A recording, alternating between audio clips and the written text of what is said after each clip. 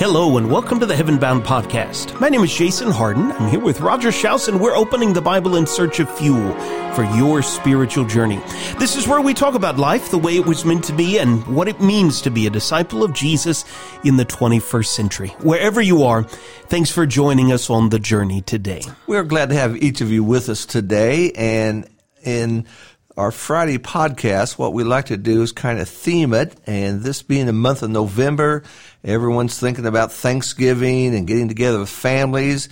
So we're going to wrap this month around a hymn, and at the end of the podcast, we're going to be playing this hymn. But what we want to do is we want to talk about this hymn this month and look at several aspects that will lead us to this concept of being thankful as we consider Thanksgiving. The hymn we want to look at and talk about is, "O Thy Fount of Every Blessing." And that is an old hymn. It's one that we sing a lot at this time of year, and it's just rich with great expressions and things like that. So we'll talk about this first stanza just a little bit, and then we're going to play the hymn at the very end of this podcast. But let's talk about the history of this hymn. It is an old hymn. The words were written by a man by the name of Robert Robinson. He was an Englishman. He was born in 1735 and he died in 1790. And his life is best illustrated by a roller coaster, up and down and up and down. He got some wrong people in his life, and he got into drinking and all kinds of things like that. But then he turned around and got religious for a while, and then he kind of walked away. So he's kind of up and down. But at the age of 23, in 1857, he wrote this wonderful hymn, "O the Fount of Every Blessing." And near the end of his life, he was on a stagecoach with another lady, and she was humming this hymn. And she wanted to know if he knew what that was. And he obviously said, yes, I am the author of this hymn. And he said, I would give 1,000 worlds if I could go back and have those feelings once again. And so that was, again, another low part in his life. But the hymn is rich. There's a lot of wonderful expressions in there. We have found it to be something that just brings out blessings in our lives as we think about how we honor God for what He's done for us. Yeah, there is a reason that the people of God have been singing this hymn for 265 years. Think about that. This is a hymn older than the United States of America, but it is sung all over the world for a reason. And of course, the tune is beautiful, but the reason that it continues to be sung are the beautiful, powerful lyrics. Roger, I was just thinking as you were telling this story, we have visited several hymns over the years of this podcast. We do that a lot, especially in the month of November. It's striking to me how many of these were written by people with very complicated pasts and even complicated futures after they wrote it. These were written by real men and women, but they were written from the standpoint of God is perfect, right? God is this perfect fount of all of our blessings. And even though even as Robert in this hymn talks about, are prone to wonder at times, God is stable. God is the rock. God is the fountain from which these streams of mercy flow. And so I'd love just to read all 3 verses of the hymn, and then we can circle back and just spend a few minutes talking about verse 1 for today. O thou fount of every blessing, tune my heart to sing thy grace. Streams of mercy never ceasing, call for songs of loudest praise. Teach me ever to adore thee. May I still thy goodness prove, while the hope of endless glory fills my heart with joy and love. Here I raise my Ebenezer, hither by thy help I've come, and I hope by thy good pleasure safely to arrive at home. Jesus sought me when a stranger, wandering from the fold of God. He to rescue me from danger interposed his precious blood. Oh, to grace, how great a debtor daily I'm constrained to be. Let thy goodness, like a fetter, bind my wandering heart to thee. Never let me wander from thee, never leave the God I love. Here's my heart, oh, take and seal it for thy courts above. Roger, there are many rich phrases there. Let's just zero in on verse 1 for today. What goes through your mind when you hear this hymn's beginning, O thou fount of every blessing? Well, before we do that, one of the things that's unique to me about this hymn, and I am very far away from being musical or a hymn writer, but it doesn't have a repeated chorus. A lot of our hymns do. Right. You have a phrase or a line or so, and then there's the same chorus. You sing all three verses. This is different every verse, and it's kind of building one upon the other. So he begins with this idea of a fount or a fountain, and we think of a fountain as being a source of water coming up.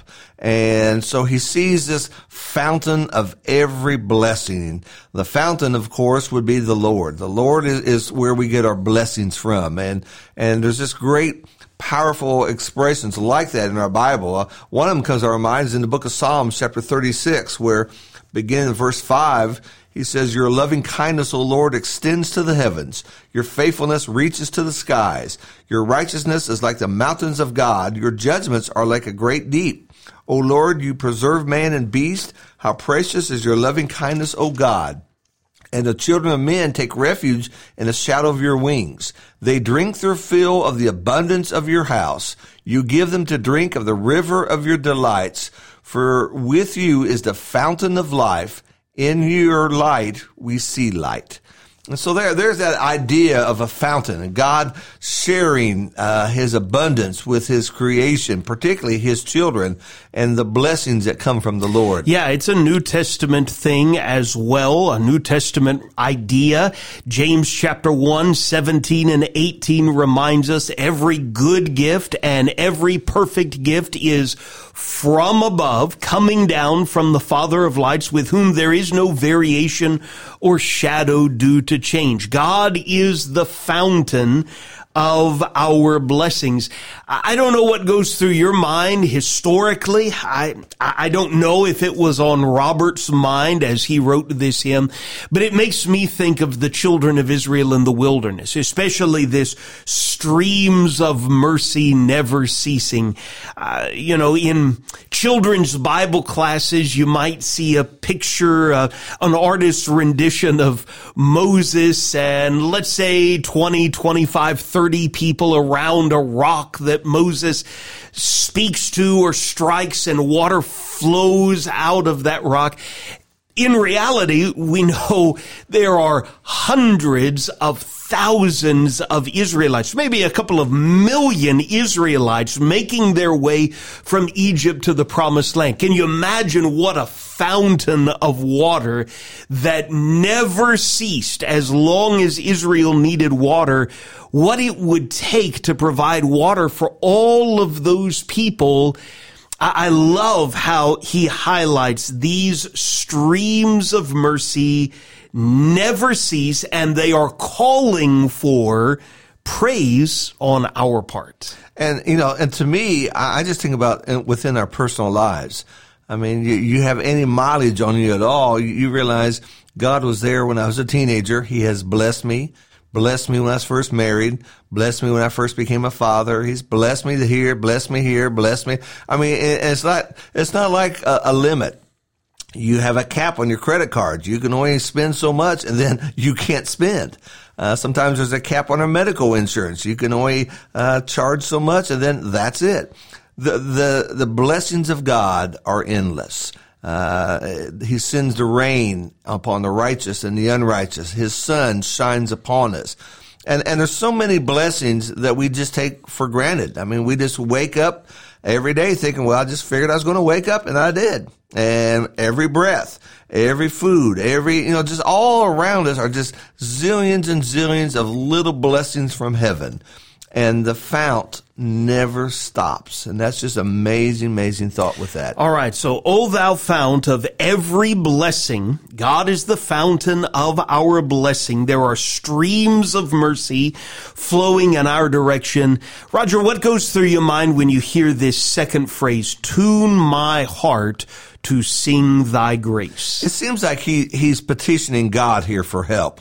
And it seems like that, he wants his heart to be in tune with God, to praise God. If you're someone who plays the piano or plays the guitar, you know when something is out of tune. It just doesn't sound right. There's a lot of people who are out of tune today, not with their voices, but with their lives. They're not walking in the right step with God. Here he's asking God to tune my heart. And I want to tune in a heart so that I will sing to the Lord. I will praise the Lord. This is the response to the blessings. The blessings have come from God. Now I want to be thankful to that God who has given me those kind of things. Yeah, again, it is a thoroughly biblical idea. In Psalms, 2 different times. In Psalm 119, verses 36 and 112, we hear the psalmist asking God, incline my heart to your testimonies and not to selfish gain. Or, I incline my heart to perform your statutes forever to the end.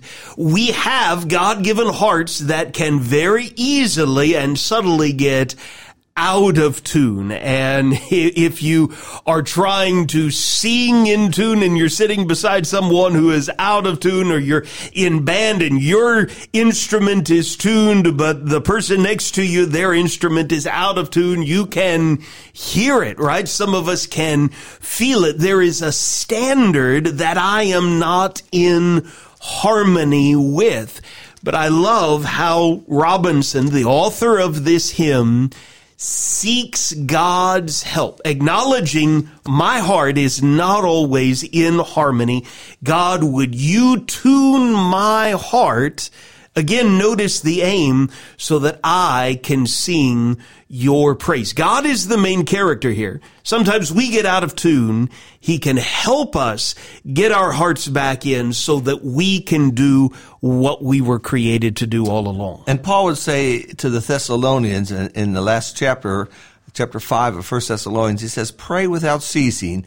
In everything give thanks, for this is God's will for you in Christ Jesus. The response to the blessings that come from that fountain, come from God. If we're not praising God and thanking God, it's kind of like we're selfish. We're receiving all this and we're just taking it for granted. I expect God to give me this and I want God to give me this. But what the writer understood is we need to have a heart that's sensitive to where these things are coming from. We need to recognize that God is good to us. And because of that, we're going to be thankful to Him and follow Him. All right, so God is the fount of every blessing. We're asking Him to tune our hearts so that we can sing His praise. Roger, in the third line, the hymnist moves to teach me ever to adore thee.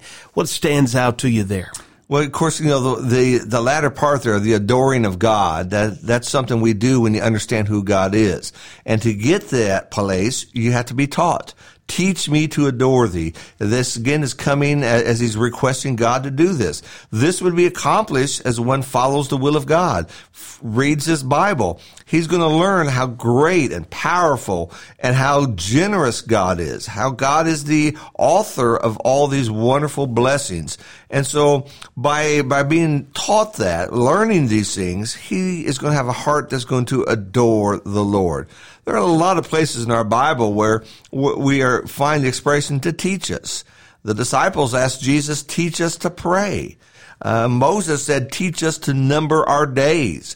Paul would say in the book of Philippians that he's learned the secret of living in abundance and living in poverty. He has learned those things. And so these are things that he's wanting God to teach him. Here's a heart that wants to be close to God. Here's somebody that's receptive to these blessings. And he's reaching out to God, and I want to adore you more. I want to praise you more. And what a great attitude as one thinks about heading to worship. We come to worship not just to hear somebody preach, not just to see our friends. We come to worship because we want to adore God. God has been good to us. God is the fount of every blessing. We're asking him to tune our hearts. His mercies call for songs of loudest praise. We're opening our hearts to him teaching. Help us to adore you the way that you rightly deserve. Roger, I love how the first verse ends. While the hope of endless glory fills my heart with joy and love. This world, you know, just as surely as I know, is starved for joy and love. But even in this hymn that, again, Christians have been singing for 265 years, we're shown where hope and joy are really built, really rest. It is on the hope of endless glory. It reminds me of Hebrews 11 verse 1. Faith is the assurance of things hoped for, the conviction of things not seen. We are hoping for glory that we have not seen, but we believe it. Why? In part because God has been so good to us, so consistent, so faithful as a fountain of every blessing. And now our hope rests on He's been telling us the truth all along. He is faithful. He is a fountain that never extinguishes. We can build our lives on Him, and we will not be disappointed. And what a different world we would live in if our hearts were filled with love and joy. Yeah. I mean, we are living in a period right now where hatred seems to be off the charts. People are at war across the world, and what's missing is hearts that are filled with love and joy. And where that comes from is when one sees the Lord and one sees the goodness of God, and one starts recognizing all the blessings we have in life. It's something we take for granted sometimes, but we need to realize what an honor it is that God loves us so much and cares so much for us. And that should have an impact upon us and change us in just a great, great way. O thou fount of every blessing, a perfect song to sing in a season of blessings. And that is exactly where we are, exactly what we want to recognize and praise our Heavenly Father for. Roger, as you mentioned at the outset, we're going to play this hymn in just a moment, and we hope that you will join us next Friday as we dig into verse 2. What in the world is an Ebenezer, and how do you raise one? We'll talk about the scriptural origins of that phrase. But thanks so much for listening to the Heaven Bound podcast. We hope our discussion has helped you set your mind on things above and given you a little more fuel for the journey. Always remember, when you're walking with Jesus, you're heaven bound, and the best is yet to come.